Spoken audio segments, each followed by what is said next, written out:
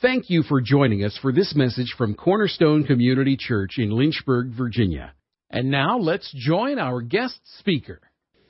Today, we have our last session that's done by Gateway Church, Pastor Robert Morris. This will be our fourth and last video. So we want you to think about the things he said. One, of course, was dealing with the heart of Cain, the heart of Abel. And last week he talked about tithing. He talked about the reason for it. And he talked about some of the things that was very, very interesting. And so I'm trying to learn a lot. And I've listened to them, all of them twice. And it's actually 7 videos in the series, but we're only showing 4. And this is the 4th one today. And I've listened to this one 3 times, and it's very good. And I didn't make up my mind which one to show until this morning, because I was praying. I said, I don't know, God. All of them are really good. So let's welcome Pastor Robert Morris from Gateway Church in a video, the last video series. And next week, we will have regular Christmas message and things like that. But I'm going to tie it in to the video series. But it's going to be an awesome Christmas message. And after the New Year, I have a treat for you during the New Year. You're going to be really, really excited about the series we're going to do. And I would tell you the topic, but I'm not going to tell you the topic. It's going to be so exciting. I don't want you to, really get too excited and have a, nervous breakdown over the holidays. So, so just the New Year, I've been trying to really get prepared for this. So it's going to be good. I'm trying to prepare myself too. Really, it's so exciting. But let's welcome Pastor Robert Morris. All right. You got your Bibles open to Matthew 6, and you have a marker at Luke 16. We're in a series called The Blessed Life, and this week the title of the message is Breaking the Spirit of Mammon. Breaking the Spirit of Mammon. And I'm going to tell you what the word mammon means, because it doesn't mean what many people think that it means. And I'm going to show you every time that the word mammon is in the Bible. It's actually in the Bible 4 times, but Jesus said it that we know of 3 times.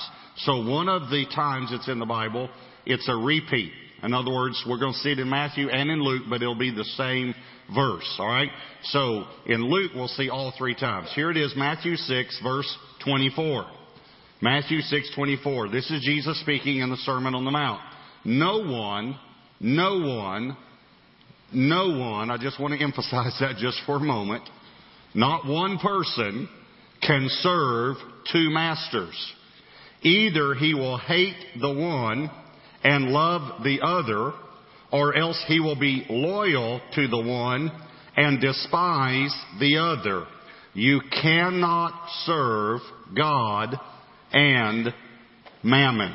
Now, flip to Luke 16. We'll see again, same sermon in essence, and yet Luke is the physician and he expounds a little bit. We did this earlier when we saw a verse in Matthew 7 and Luke 6. Luke 16 verse 9. Jesus again speaking. And I say to you, make friends for yourselves by unrighteous mammon, that when you fail, they may receive you into an everlasting home. He who is faithful in what is least is faithful also in much. And he who is unjust in what is least is unjust also in much. Therefore, if you have not been faithful in the unrighteous mammon, who will commit to your trust the true riches? And if you've not been faithful in what is another man's, who will give you what is your own? No servant can serve 2 masters. Either he will hate the one and love the other, or else he will be loyal to the one and despise the other. You cannot serve God and mammon. All right, this is such an important verse that we need to understand what mammon is, because it's the only thing Jesus said you can't serve God and this. It's the only thing. No, we don't have that anywhere else in the Bible. So I have 3 questions for you today, all right? Here's number 1. What is mammon? I mean, if Jesus said you can't serve God and mammon, what is mammon? Well, mammon is an Aramaic word that means riches. Most people think that mammon refers to money, but I don't think that's what Jesus was referring to here, because not only was it an Aramaic word that means riches, but it came from, let me tell you where it came from. It came from the Syrian god of riches. And that came from Babylon. Now, I don't know if you ever thought about this. Many people don't know. Most people know of the city Babylon, but they don't know where it came from. Well, let me just say it a little slower, and you'll know immediately where it came from. Babel. Oh, and matter of fact, let me say it this way, just so you'll know what Babylon means. Babylon. Just that lady babbles on all the time. Never mind. The word Babel means confusion. And Babylon came from the Tower of Babel, where God confused their language. And Babylon actually means sown or planted in confusion. This was a city that had its roots in confusion. But if you remember the Tower of Babel, they were going to build a tower on their own to heaven. They were going to build their own system to get to heaven. It represents a prideful, arrogant spirit of humanity that says we don't need God, we can do it on our own. And this is where the spirit of mammon came from. Mammon is a spirit. And mammon is a spirit. Jesus was referring to this false god of riches, this Syrian false god of riches. Mammon is a spirit, now listen to me very carefully, that rests on money. All money has a spirit on it. It either has the spirit of mammon on it, or it has the spirit of God on it. All money that you have in your account right now, you cannot serve 2 masters. It's either God or mammon. The money in your account right now either has the spirit of mammon on it or it has the spirit of God on it. The way you get the spirit of God on it, according to Scripture, is you give the first 10% of it to the house of God. And then God redeems the rest out from under the curse, out from under the spirit of mammon. And that's why that money is blessed and protected. That money can't be devoured by the devourer because it has God's spirit on it.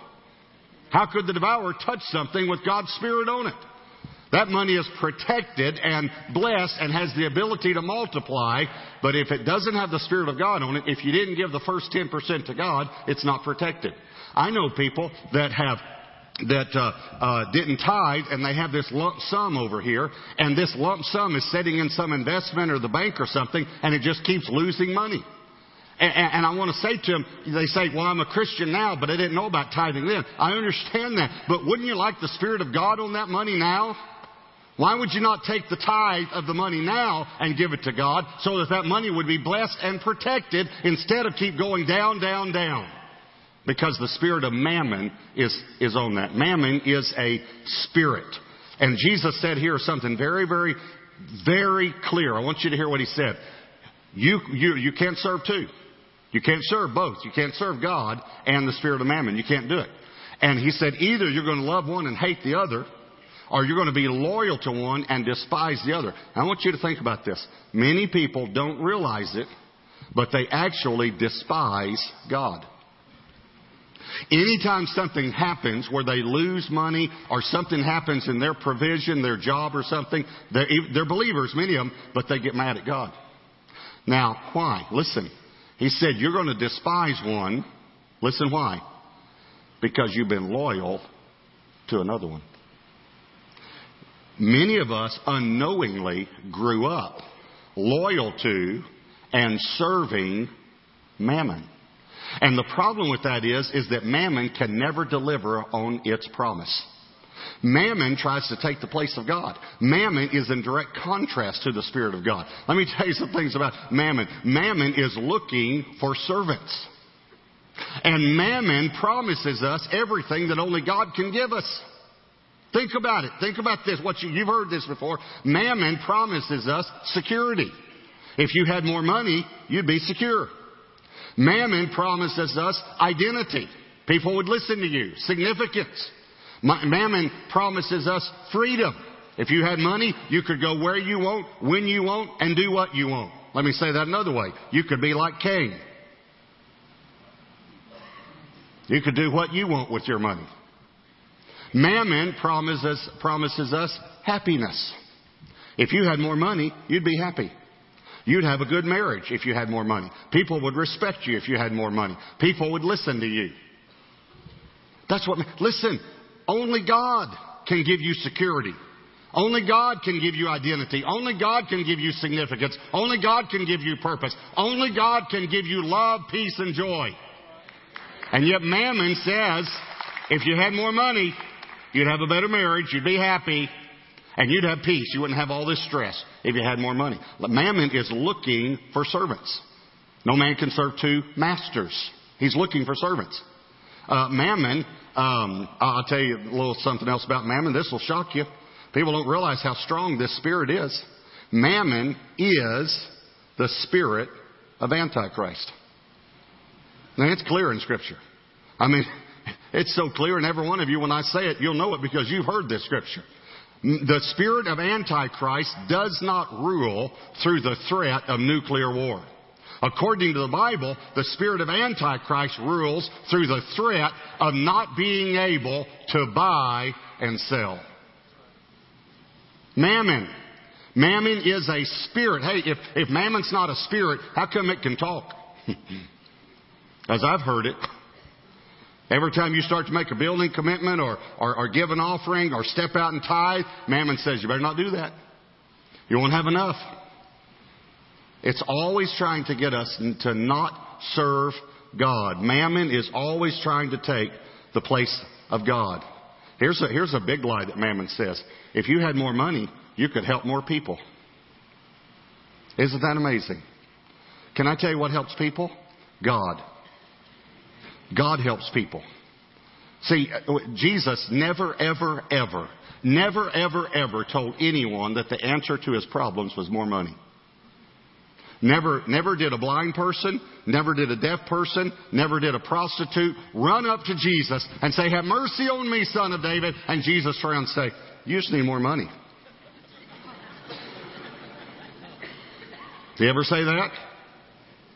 No. But let me just tell you, let me show you again how Mammon contrasts itself with God. Listen, because we've had these, you're going to find this humorous, but we've all had these thoughts. We've had the thought at some point in our lives, I either need God to come through or I need someone to give me some money.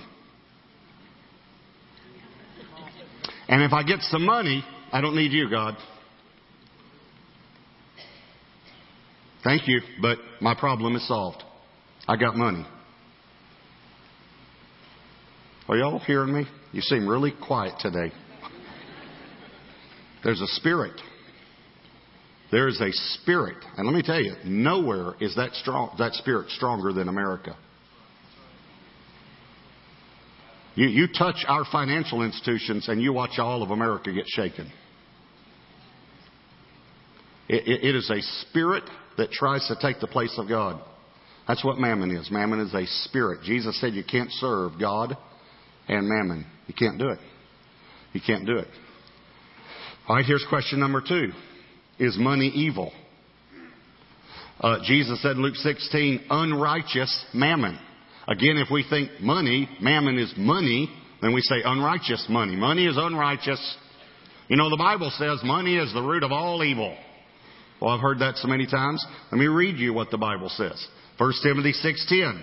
For the love of money. The lust is where this word comes from, of money.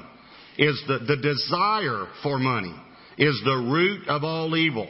which while some coveted after, they have erred from the faith and pierced themselves through with many sorrows. Let me say it another way. Serving mammon is the root of all evil. You can't serve God and mammon. Loving the love of money, the love of riches, the love of something other than God is the root of all evil. Greed and selfishness is the root of all evil. Bitterness, unforgiveness, resentment all comes from loving and serving a false god instead of the true God. Now, there in Luke 16, let's talk about a few of these verses. Verse 9 says, "And I say to you, make friends for yourselves by unrighteous mammon, that when you fail, they may receive you into an everlasting home." Now, that's kind of a strange way to say that. And I have to admit, the very first time I ever read that verse, I misunderstood it. It seems to be saying, use your money to make friends. Use your money to do little things for people. And that way, if you ever have a problem, then they'll help you. You know, that seems to be what he's saying. It's not what he's saying at all. The key is the word fail. This word in the Greek means to die. To expire physically. Okay? To die. Here's what he's saying. Take unrighteous mammon. This money that has been dedicated to the spirit of the world, take it and redeem it. Give the first part to me, redeem it, and bring it under my control. Use it to build the kingdom. You're going to make friends with this money. In other words, you're going to get to bring people into the kingdom that are going to get to be your friends. And listen, and when you die, here's the key. And when you die, they, not it, they, the people that you used your money to win to Christ, they will welcome you into an everlasting home. In other words, they're going to be standing at the gate of heaven when you go in saying thank you. There are going to be people from other countries that you're going to meet in heaven. They're going to understand in heaven. We're going to know things in heaven. They're going to understand that it wasn't just a missionary that came, but it was these 19 people that gave for the missionary to come. And they're going to make sure they find those 19 people and say thank you, because if you hadn't given, then he wouldn't have come. And if he hadn't come, I wouldn't have known about Jesus Christ. I mean, isn't that incredible? That you can actually take your money and use it for something good. Listen, God is the only one. This is amazing to me. God is the only one that can turn money into souls. And we need to see it as that important. Money is not evil. Money is neutral. You can use it for good or bad. You can use it for temporal purposes or eternal purposes. When after I got saved, I started to say her because I was thinking we were already married. But after I got saved, I wanted to witness. And I just couldn't bring myself to talk to people about the Lord. And I found these little books called tracts. You know, you remember tracts? Okay. And I thought that was wow. Wonder how they came to the name tracts. Because before I got saved, tracts, meant something else. But I thought, that's cool. They took that name and put it on the gospel. That's good. And I figured some ex-addict did that, So anyway, I would take tracts and I'd leave them on the tables when we'd go eat, but nobody ever said anything. No one ever said, hey, I read that book and got saved. And I just couldn't understand it. So finally, I put a $50 bill in the tract as a tip. And our meal's probably $9, or something. This is back in early 1980s. I got saved in 81. And so I put a $50 bill in the tract and left it on the table. And then we went back a little while later, and this lady came up and said, I've been waiting for y'all to come back. She said, I read that little book that she didn't know to call it tract. She hadn't been saved yet. But she said, I read that little book that you left, and she said, I prayed the prayer and gave my life to Jesus. And then she said, and I called my husband and read it to him over the phone, and he gave his life to Jesus too. And I said, wow, it's great. We're sitting there talking. And then it dawned on me, she said she called her husband. I said, so did you call from the restaurant? Did you call him? Was he at home? Was he at work? She put her head down. She said, no, he's in prison. Can I tell you something? I'm going to meet that guy in heaven. He's going to say, thanks for the $50 tract. So money is not evil. All right, here's question number 3. What should I do with my money? What should I do with it? According to the Bible, what should I do with my money? Well, let me just give you the answer. Be a good steward. Honor God with the first and steward the rest. Be a good steward. Now, here's what some of you might be thinking. Pastor, I have too little of this unrighteous mammon to be concerned with this message. If I had more, then I would be really listening and taking notes. But I just don't have very much of it, so I really don't need to be concerned with this whole series on the blessed life. Okay, listen to me. Lovingly, I want to tell you something. If that's your attitude, I don't have very much. Listen to me. Listen. And you never will. You never will. Never. Never. If you're not going to steward what you have now. Verse 10 says, he who is faithful in what is least is faithful also in much. And he who is unjust in what is least is unjust also in much. Do you understand that God doesn't give much until He finds a good steward? God gives a little and sees what you do with it. And if you give Him the first and steward it well, He'll give you more. And if you steward more well, He'll give you more. You know, in the world, there's a saying, the rich get richer and the poor get poorer. That's what the world says. Can I tell you what the kingdom principle is? Let me tell you the kingdom principle. The kingdom principle is the good stewards get more and the poor stewards don't. And that's the kingdom. Matthew 25, Jesus tells the parable of the talents, and He takes the one from the guy who only has one, but he was a bad steward, and He gives it to 10, the guy who has most. He actually takes from the poor and gives it to the rich, which doesn't seem right, but apparently this guy was stewarding it well. So he takes from the poor steward and gives to the good steward. Please, please, please hear me. I'm begging you to hear me in this whole series. Give God the first. Steward it well. See what God does with it. Let me show you another verse. Look at verse 12. It says, and if you have not been faithful in what is another man's, who will give you what is your own? If you've not been faithful in another man's, who will give you what is your own? Now, I understand that God owns it all. I understand that. But God specifically says the tithe belongs to me. This is specific.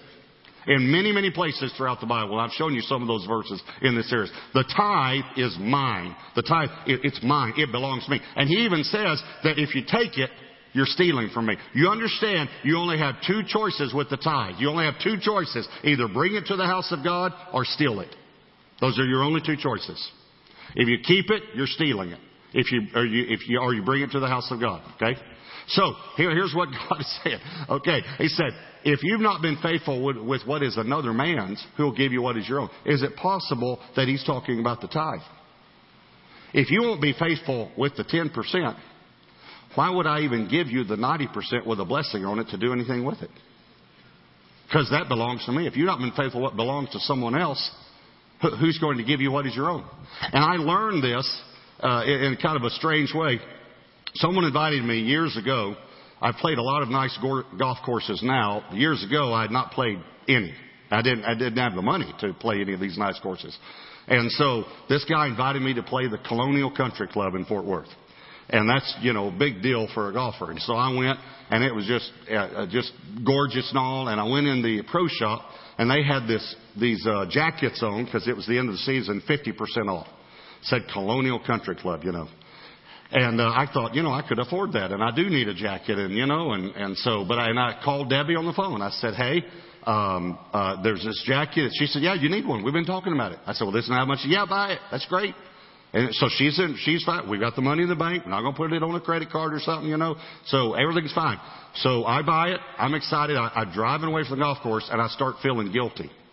And I start thinking, I probably shouldn't do this. I probably shouldn't wear a jacket that says Colonial Country Club. And I probably should. I just thought all these ways, and I was always second guessing myself. I don't know if any of you have ever been like this.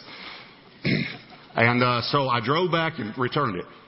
And then I drove home, and I walked in. Debbie said, where's your new jacket? I said, I took it back. What do you mean you took it back? I said, well, I just kind of felt guilty. Maybe I shouldn't have bought it. Well, it was on sale. I told you to buy it. I know. She said, you need to go back and buy it. So the next day I went back.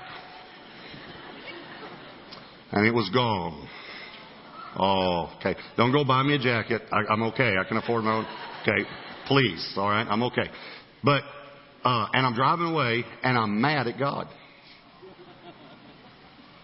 And I say to God, I don't understand. You hold me to this high level financially, and here one time I buy a nice jacket and you make me take it back. And the Lord, He just kind of got tired of it. He said, I didn't make you take that jacket back.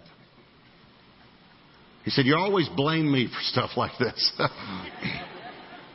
I said, well, Lord, and I said, yeah, but I don't want to spend your money wrong, because I'm thinking it all belongs to God. Now listen to me. This is what He said to me. He said, son, that was your money. Listen to me. And He brought this scripture to mind. He said, if you'll be faithful with the 10%, I give you the 90%. It is mine. Everything belongs to me, but I give it to you. You can drive a nice car with it. You can live in a nice home. You can have a jacket that you like. If you'll be faithful with what's mine, I'll give you what is your own. You understand what I'm saying? Now, I understand it all belongs to God. But I'm telling you, God likes to bless us if we'll be faithful. He really does. Then look at this scripture. Here's the last scripture I want to show you. Therefore, verse 11.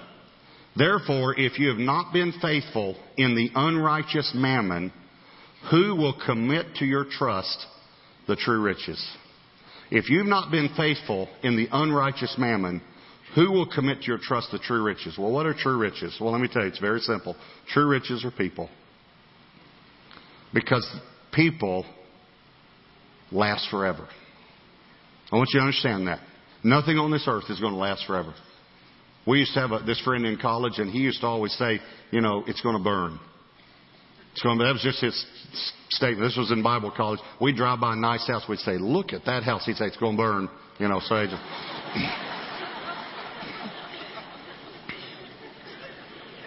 Well, he was right. He really was.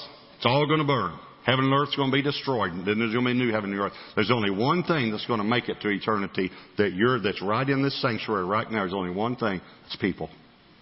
Souls. Souls are true riches. So if you can't listen what God's saying. If you can't even handle your money, why would I give you people to steward?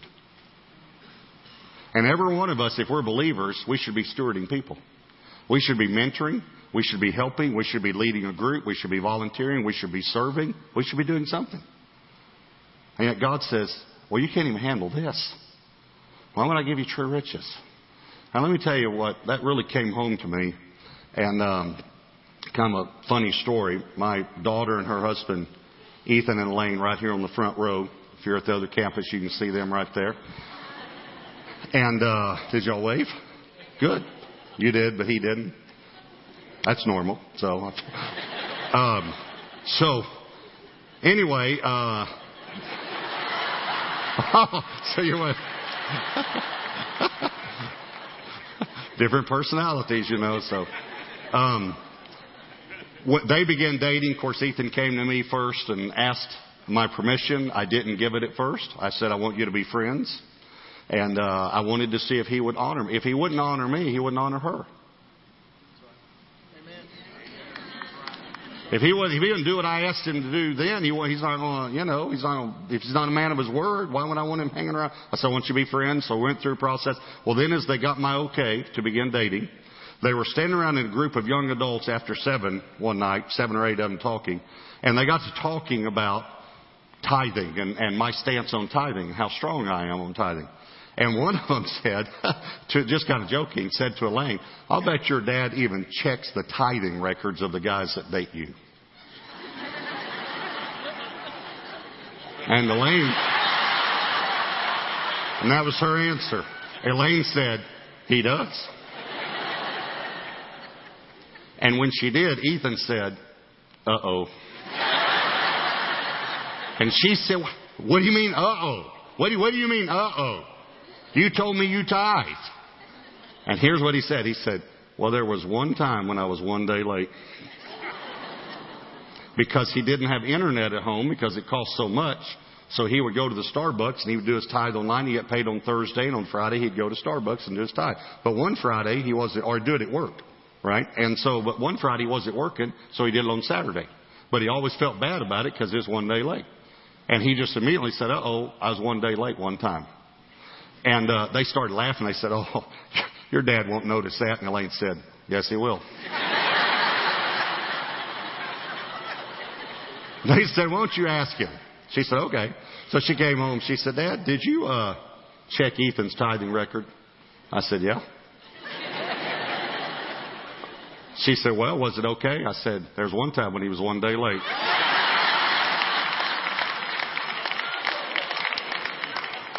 And I'm going to ask him about it next time we meet. Okay, listen to me. Now, I'm going to say something kind of strong, but listen. Of course I would check the tithing record of a young man that wants my daughter. Why would I give my daughter to a thief?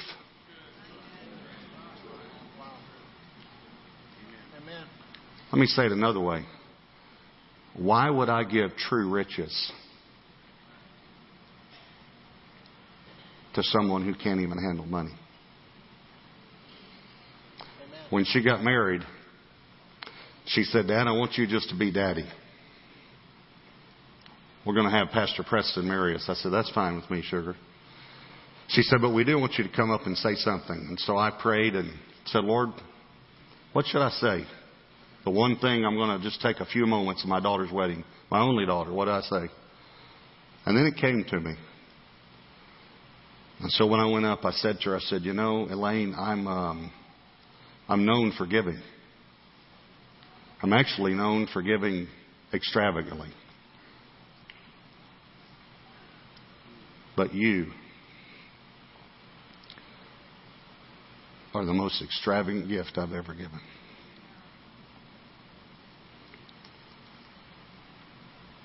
Why would I give something so priceless to someone that would not steward it? Why would the Heavenly Father, who has all power to bless you, why would He ever give you significance or influence or even wealth if He can't trust you as a steward? I want you to bow your heads and close your eyes.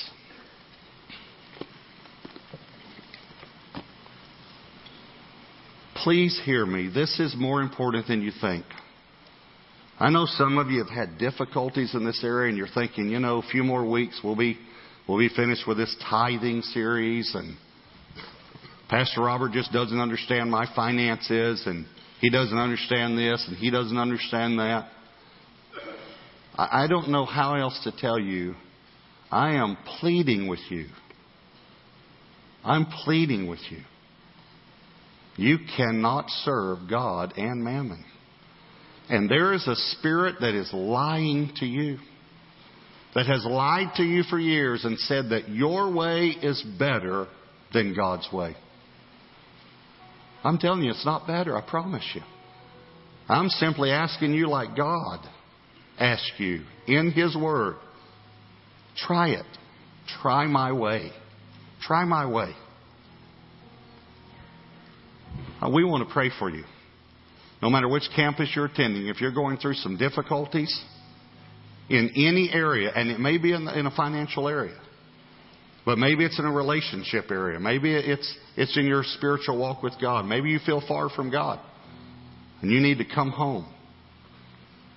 Maybe you've gotten a bad report. Maybe there's someone in your family that's far from God. You want someone to agree with you in prayer.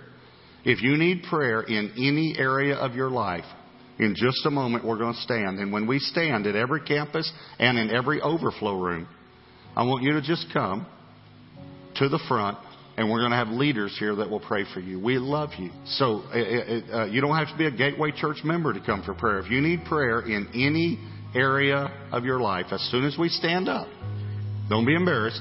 Just stand up, step out and come, and let us pray for you. And if you don't have to leave, if it's not an emergency, I'm asking you to stay. We just do one more worship song and then we're dismissed, because people are making decisions right now, life-changing decisions. So if you can, stay during this time and worship God with us, all right? If you need prayer, as soon as we stand up, just step out and come. Holy Spirit, I pray you'll draw every person that needs any prayer at every campus in Jesus' name. Amen. Thank you for listening to this message from Cornerstone Community Church. We are located in Lynchburg, Virginia at 525 Old Graves Mill Road. You can find us online at cornerstonelynchburg.com. Contact us by email, cornerstonecom@comcast.net, or call us at 434-847-4796. We pray the Lord bless you and keep you. The Lord make His face shine on you and be gracious to you. The Lord lift up His countenance on you and give you peace.